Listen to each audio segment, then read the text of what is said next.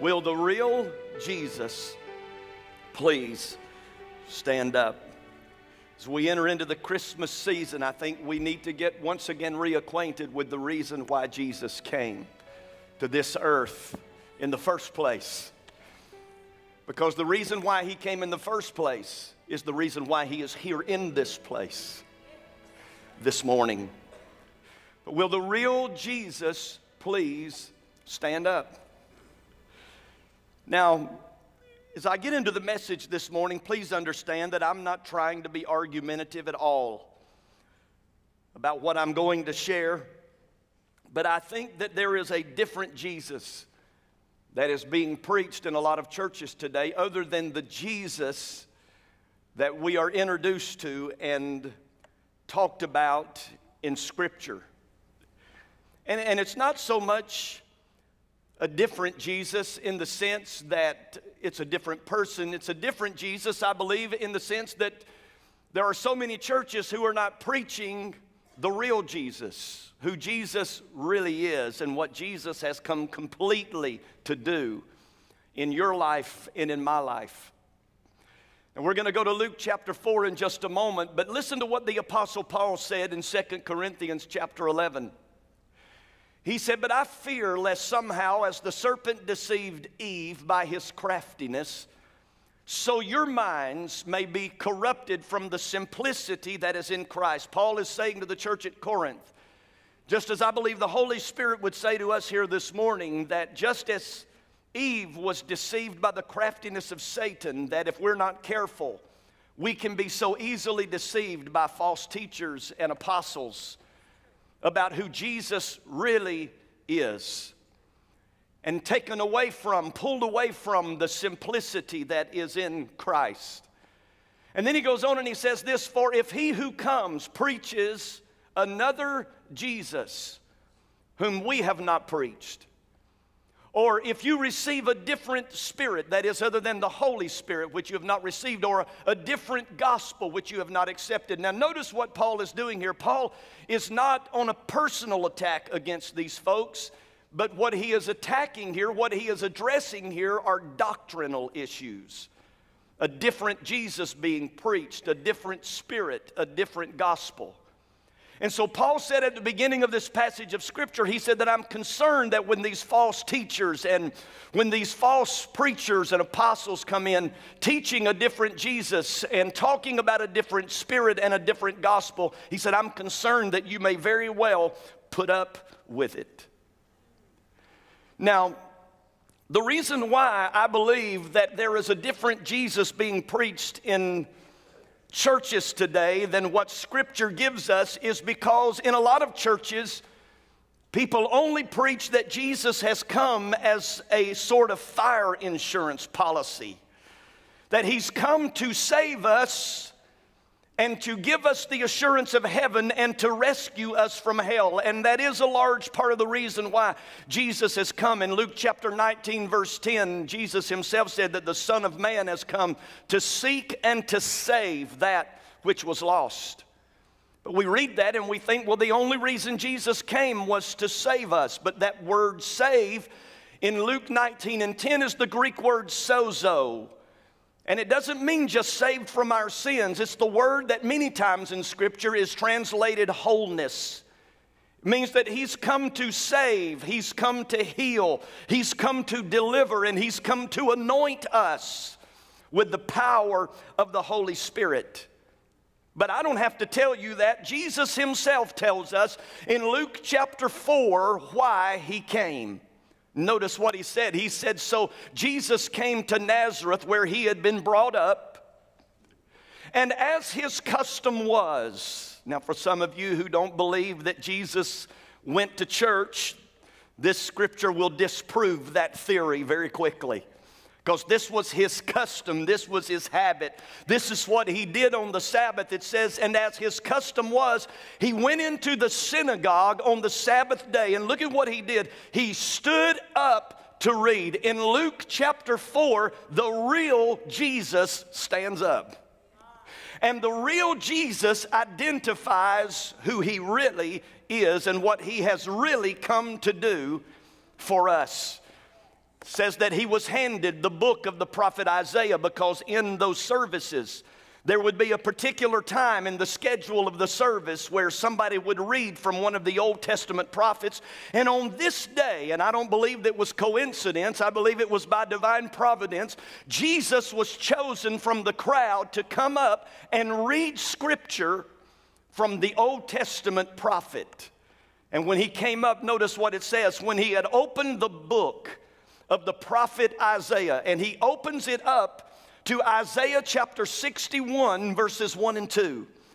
And this is what Isaiah 61, 1 and 2 says. It says that he found the place where it was written, "The Spirit of the Lord is upon me, because he has anointed me to preach the gospel to the poor.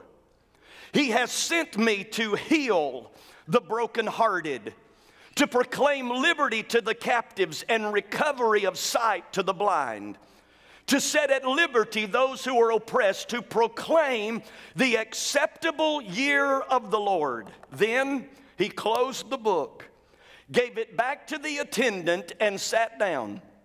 And the eyes of all who were in the synagogue were fixed on him. And he began to say to them, "Today this scripture is fulfilled in your hearing." And you've got to understand that this synagogue is full of Pharisees. Pharisees who know that Isaiah 61, 1 and 2 was a passage of scripture about the promise of a coming Messiah.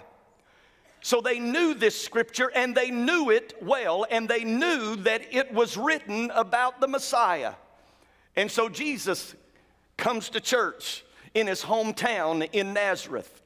He gets up in the pulpit. They hand him the scroll of Isaiah, and he begins to read from it. And after he reads this prophecy about the Messiah, he says this. He says, "Today this scripture is fulfilled in your hearing." Let me interpret that for you. Jesus gets up in front of this synagogue and says to them, "I am the Messiah."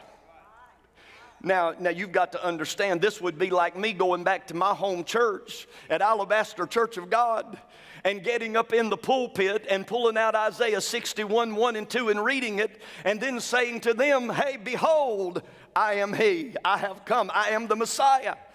Because that's what's happening here. Jesus is in his hometown. He's in Nazareth. Up until this point, he has been a carpenter. And he walks into that synagogue and announces that he's the Messiah. And I'm sure that somebody was probably in the sanctuary that said, "What? He's the Messiah? This is the guy who just last week built a deck on the back of my house. And now he's telling me that he is the Messiah?" And that's exactly what Jesus is doing here. He's saying that today, this scripture is fulfilled in your hearing. The Messiah has come, and I am he. And he begins to introduce the fivefold, or the five foundational ministries of why he came. He begins to talk to us about why he came. Now, I want you to look at what the response of those people in that synagogue was the day that Jesus made that announcement. It said, so all those in the synagogue, this is what would happen if I went to my home church at Alabaster and I made this announcement. This is what they would probably do. This would be their response. So all those in the synagogue, when they had heard these things, were filled with wrath, and rose up and thrust him out of the city. And they led him to the brow of the hill on which the city was built, that they might throw him down over the cliff. Now here's his first sermon, and here's the response to his first sermon. Not a very positive response, is it, to the first sermon that Jesus would preach. But I love what the next passage says, and I don't have it here on the screen, but it just simply said that Jesus passed through the crowd and just went on his way. Why? Because it was not yet his time to die.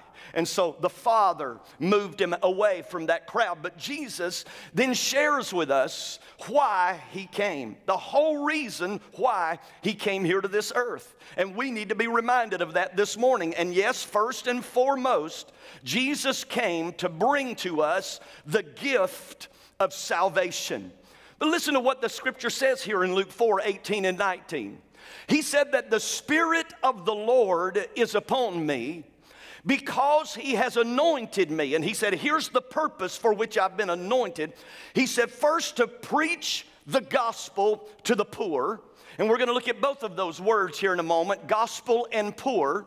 And then He said to proclaim the acceptable year of the Lord. He's talking here about salvation. Let me give you a scripture that gives a little bit more clarity. In 2 Corinthians chapter 6, verse 2, listen to what Paul says. He says, for God says, he's repeating something that God said. He said, for God says, in an accepted time, and this is another passage from Isaiah, for in an accepted time I have heard you, and in the day of salvation I have helped you. Behold, now is the accepted time. Behold, now is the day of salvation. Now let me tell you what Paul is saying to us here very simply. He's saying that Jesus, when He came, He didn't just make a way by which we could accept salvation. No, that's not what He's talking about. The greater meaning when He talked about the acceptable year of the Lord is this. Jesus was saying, as a result of what I'm about to do, as a result of me giving my life, as a result of me shedding my blood, as a result of me paying the price for your sins, now you can be accepted by the Father. Because now your sin problem is going to be dealt with, and what had separated you from God will no longer separate you from God, but now you can once again have a relationship. You can be accepted by the Father. And so Jesus said, I have come to proclaim that acceptable year of the Lord. That because of what I'm about to do, you can be accepted into the kingdom of God, and you can be accepted by Father God. Amen? But then He goes on and He says this. He said, but He's also anointed me to preach the gospel to the poor. And that word gospel just simply means good news. Good news. You see, this is not just good advice that Jesus is giving us here. This is good news that Jesus is giving us. And He said, I have come to preach the gospel to the poor. Now, I want you to really notice the word poor there, because He's not talking about the financially poor.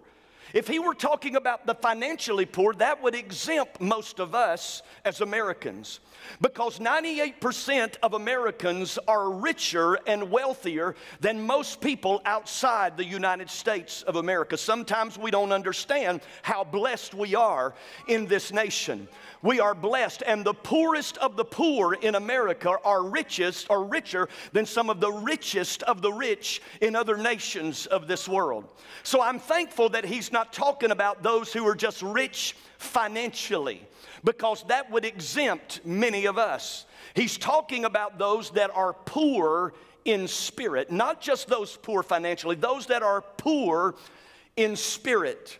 And there's actually two different Greek words that are translated poor in the New Testament. Now, I'm not trying to just give you a Greek lesson this morning, but it's important for us to understand these words, and so that we can get the full impact of the meaning of this passage of Scripture. But first of all, there's the Greek word penes.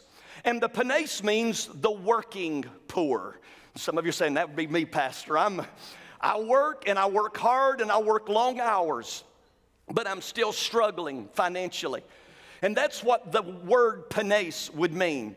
Somebody who's working hard, working long hours, but they still have enough to just take care of them on a daily basis. Talking about daily sustenance, not weekly sustenance, not monthly sustenance, not yearly sustenance, but it's people that are working hard and they have enough to get them through today, and tomorrow they'll work and earn enough to get them through another day. Their daily needs are being met. But that's not the word that Jesus used when He talked about the poor here in this passage of Scripture. He uses the Greek word tukos. Tukos. And tukos is those who are poor because they are unable to work. And they're legitimately literally unable to work. Maybe they're maimed. Maybe they're crippled. Maybe there's some other kind of a physical ailment that they have that keeps them from being able to work. And because they can't work, they've become beggars. And let me tell you what these beggars would do. They would go into the city and they would find a dark corner and they would hide themselves in the corner, and they would have a little cup that they would put out where people could see the cup. But all they could see was the cup. They couldn't see the person who was begging because they didn't want anyone to be able to see their physical appearance. And they knew that if somebody didn't put something in the cup, that they would die. That if somebody didn't put something in the cup, that they would not survive because they were physically unable to work. And that's the word that Jesus uses here when it says that Jesus came to preach the gospel, the good news to the poor. He was talking about us who are poor in spirit, because you do know that we cannot work to earn our salvation. We can only depend upon what Jesus does for us. That I put my cup out there and Jesus takes his righteousness and he deposits it into my cup so that what was unrighteous becomes righteous. In other words, what Jesus is saying here is, I've come to save those who could never save themselves. You could not work hard enough to earn your way into heaven. You could not work hard enough to earn the gift of salvation. And Jesus said, I've come to give you good news. I've done the work for you. And all you've got to do now is receive the fruit of the work that I've already done for you. I've come to save those who could never, no matter how hard they work, save themselves. Can we thank Jesus today for our salvation that's made possible through him and him alone? But not only did he come to save, the Bible also tells us in Luke chapter 4 that he's come to heal us in our soul, in our spirits. Notice what it says. He hath sent me to heal the brokenhearted and to set at liberty them that are bruised. And again, that word brokenhearted is actually two different Greek words. The word heart comes from the Greek word cardio. And you know, we get our word, our physical heart word from that. We talk about somebody that has cardiac arrest or somebody that does cardio exercises. That's where we get that word from. And so he's not talking here, however, about our physical heart. He's talking here about the seat of our emotions. And then he says that he's come to heal those who are broken in their heart. And that word broken, get this, it is a Greek word that means that it is so shattered and it's broken into so many different pieces that it has become humanly impossible for it to be put back together again. Have you ever had that happen maybe with a valuable item in your house that you accidentally dropped it and it shattered into about 1,000 pieces, and there was no human way possible that you were ever going to be able to put that valuable piece back together again? And sometimes that leaves us somewhat hopeless of thinking that we are so broken that we can never get our act together again, that we are so broken that we could never be made whole again. But here in Luke chapter 4, Jesus comes along and he said, I've come to heal the brokenhearted. What is humanly impossible, what is impossible for man to do, is not impossible for God to do. And somebody here this Christmas season, you need to understand, you don't have to remain in your brokenness, because Jesus has come and he can take the shattered pieces of your life and he can put those pieces back together and heal you and cause you to be whole for his glory. Amen. Thank God for Jesus this morning. And then he says this, he said that he has also come to set at liberty them that are bruised. We know what a bruise is. Bruise is internal bleeding. But he's not talking again about a physical bruise here. He's talking about a bruise in your soul, a bruise in your spirit. Now I think every one of us here this morning, we understand what it means to be brokenhearted. Somebody asked me one time, they said, well, Pastor, how do you know? How do you know if your heart's been broken? And let me tell you how you can know if your heart's been broken. Are you breathing? Are you alive? Because if you're alive and you're breathing this morning, I guarantee you at some point in time in your life, your heart has been broken.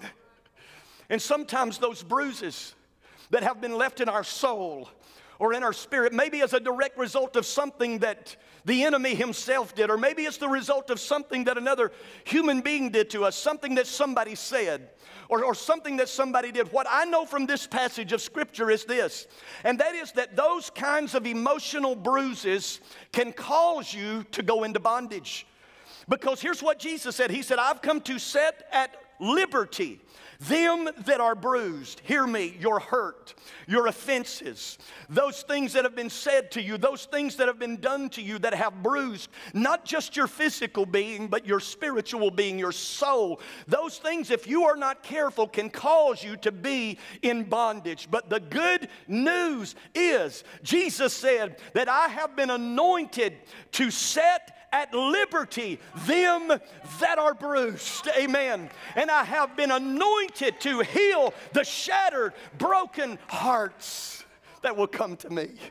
Oh, but there's a third thing that he talks about that he was sent to do, and that is freedom. He has come to set the captives free. That's why we have freedom small groups. That's why we talk so much about freedom here. Listen to me. It's because we preach the real Jesus.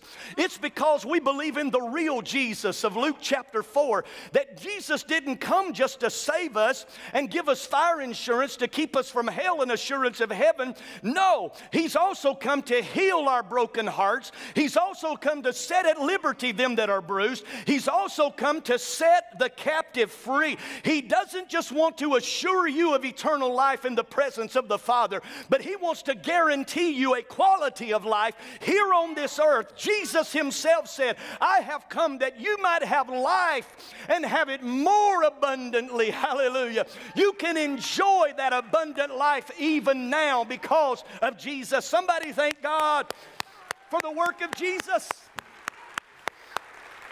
Amen. Because here's what he said. He said, he has sent me to proclaim liberty to the captives. Liberty to the captives. And to do more than just proclaim it, but to actually set people free. Because listen, just because you're saved don't mean you're free. Now, if we only believed in a Jesus that saved us, that means that we would have to live in our bondage for the rest of our lives. But we don't serve a Jesus, and we don't preach a Jesus, and we don't teach a Jesus, and we don't just sing about a Jesus who gives us fire insurance to keep us from hell. We talk about a Jesus, and we preach a Jesus who is also able to set us free from our bondages, whatever it may be, whatever our addictions may be, whatever our hurts may be. He can deliver us from those things. Let me show you a passage of Scripture here. Luke chapter 11, beginning at verse 14. Jesus is casting out a demon, and it was mute. So it was that when the demon had gone out, that the mute spoke, and the multitude marveled. But some of them said, here we go with them Pharisees again, he's casting out demons by Beelzebub.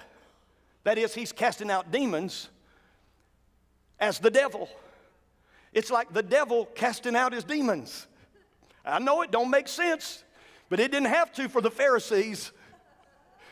But some of them said he cast out demons by Beelzebub, the ruler of demons.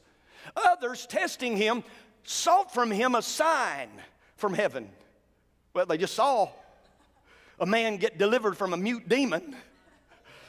But he, knowing their thoughts, said to them, every kingdom divided against itself is brought to desolation, and a house divided against a house falls. Now, he's setting them up because he said there's no way that Satan's going to cast out his own demons because they're not a divided kingdom. And they would be divided if that were the case. Matter of fact, he says that. He said, if Satan also is divided against himself, how will his kingdom stand? If Satan just goes around casting his own demons out of people, how's his kingdom going to stand? He said, because you say I cast out demons by Beelzebub. He said, and if I cast out demons by Beelzebub, by whom do your sons cast them out? Now that was sarcastic from Jesus, because they weren't casting them out. They were trying, but they couldn't. And the Lord said, therefore, they will be your judges. That is, that lack of fruit will be testimony against you. But here's what Jesus said. But if I cast out demons with the finger of God, the power of God, then he said, here's what that means. Surely the kingdom of God has come upon you. And then I love 21 and 22 in this passage. It says that when a strong man, fully armed, guards his own palace, his goods are in peace. But listen to what Jesus said. But when a stronger than he comes. How many of you would agree this morning that Jesus is stronger than any of the powers of hell and all of the powers of hell?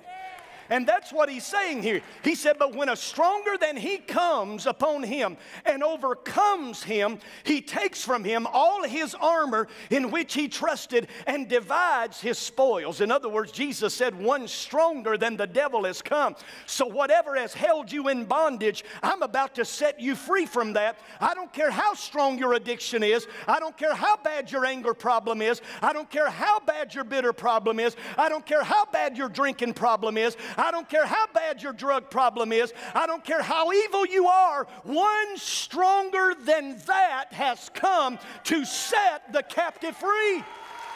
Hallelujah. This is Jesus we're talking about. Amen. And here's something else he's come to do. Not just to heal us innerly, but he has also come to heal us physically. Because listen to what he says. He said, he sent me to heal the brokenhearted, proclaim liberty to the captives, and recovery of sight. Now he's talking about physical healing, recovery of sight to the blind. Now listen, I believe so much in Jesus as a healer that next Sunday, I'm going to declare next Sunday a healing Sunday in this house. And I'm going to preach to you more about Jesus the healer. And I believe we're going to see miracles take place in this room. But let me just give you a precursor to that. In Matthew chapter 8, verses 16 and 17, it says that when evening had come, they brought to Jesus many who were demon-possessed. And he cast out the spirits, now I love this, with a word. What do you think that word was? I think I know what it is. Go! I think that was it. That's all he had to say. And then it says he healed all who were sick. How many? All. That it might be fulfilled which was spoken by Isaiah the prophet, saying, he himself took our infirmities and bore our sicknesses. Now listen, I want to ask you a question. Does the Bible say that Jesus bore our sicknesses? Okay, so two people believe. And listen, I'm not asking you, yes, Pastor, but. No yes buts right now, okay? I'm not asking you what you believe about divine healing. I'm not asking you what your doctrinal stance is when it comes to divine healing. I'm just asking you, does the Bible say in this passage of Scripture that he bore our sicknesses? All right, that's better. Yes. It says that he bore our sicknesses. Let me show you another passage of Scripture, 1 Peter 2:24, talking about Jesus, said that who himself bore our sins in his own body on the tree. Now, what does this passage tell us? It tells us that he bore our sins. Do you believe that Jesus bore our sins on his body at the cross? No one has a problem believing that. Pretty much everybody believes that he bore our sins. But the Bible doesn't tell us that he just bore our sins. It also tells us that he bore our sicknesses on the cross. Okay? Luke chapter 5. There's a story there of a crippled man. Some of his friends come together and they want to take him to Jesus to have him prayed for. When they get him to the synagogue, it's so crowded they can't get him to Jesus. You know the story, some of you do. They took him up on the roof of the temple and they cut a hole in the roof and they lowered this guy down. Can you imagine Jesus up there teaching, and then all of a sudden all this commotion's going on and a man comes being lowered down right in front of you. And when Jesus sees this man, listen to what he said to him. He said to him, "Your sins are forgiven." Well, guess who was in the crowd? Pharisees. And they began to whisper among themselves, who does he think he is, saying to this man that your sins have been forgiven? Only God can forgive sins. And you know what Jesus' response was? I love his response. Here's what he said. Which is easier? Which is easier to say, your sins are forgiven you, or to say, rise up and walk? In other words, Jesus is saying, neither one of these are hard for me. I can do either one.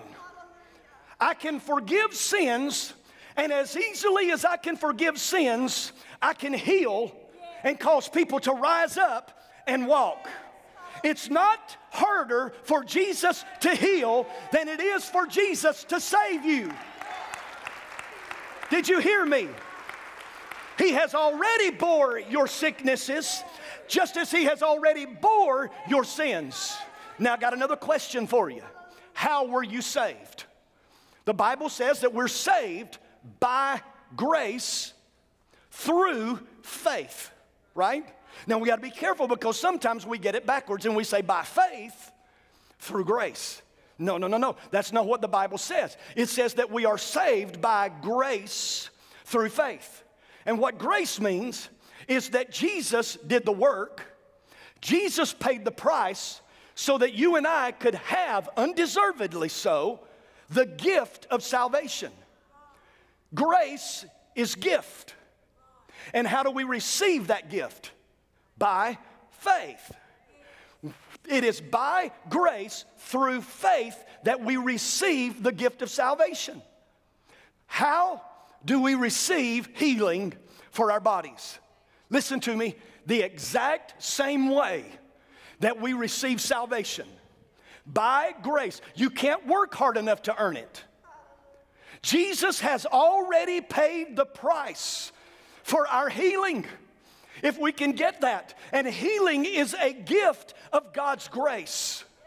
So all I've got to do now is receive that. How?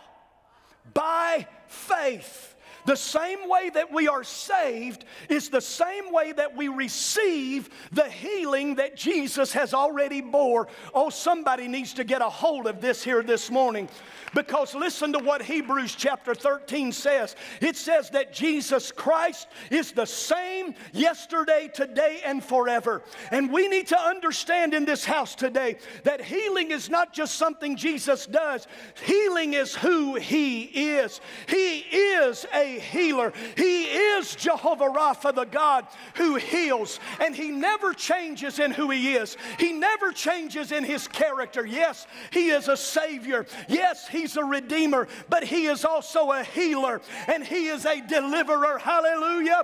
And we need to receive all that Jesus has paid for on our behalf. Oh, come on, somebody give Jesus praise in this house. As the team comes and gets ready to close us out this morning, let me show you the last thing that this passage said Jesus came to do. He came to anoint us with the power of the Holy Ghost. Amen. You say, well, I don't see that in this passage of Scripture. All the way back to the very beginning, look at what it says. He said, the Spirit of the Lord is upon me because He has anointed me. the Spirit of the Lord is upon me because He has anointed me. And we know that Jesus was anointed because Acts 10:38 says how God anointed Jesus of Nazareth with the Holy Spirit and with power, who went about doing good and healing all. Everybody say all. Some people say, well, show me a scripture where it says Jesus healed everybody. Okay, here's a scripture right here. Healing all who were oppressed by the devil, for God was with him. Yes, Jesus was anointed to save. Jesus was anointed to heal us of our emotional wounds. Jesus was anointed to deliver us and to set us free. Jesus was anointed in order that we could be healed physically in our bodies. But He was also anointed so that He could anoint us. Because listen to what the scripture says in John 1:33, and there's many scriptures I could have pulled out this morning, but here's what John said. He said, I did not know Him, but He who sent me to baptize with water said to me, upon whom you see the Spirit descending and remaining on Him, talking about the anointing of Jesus, this is He who baptizes with the Holy Spirit. And then here's what Luke gave us as far as John's account of this. John answered, saying, I indeed baptize you with water. That's the element that I'm going to immerse you in. That's the element I'm going to baptize you in. I'm going to baptize you into water. But He said, I have somebody coming after me who's mightier than I, whose sandal straps I'm not worthy to loose. And what is He going to baptize you with? He's going to baptize you. He's going to immerse you in the power of the Holy Spirit. He's going to anoint you to do even greater things. Greater things. Somebody shout, greater things. Listen, we can do greater things because there's more of us now who have the anointing of the Holy Spirit. There's more of us now who have the power of the Holy Spirit. And we need to go about doing the greater things that God has anointed us by Christ Jesus to do.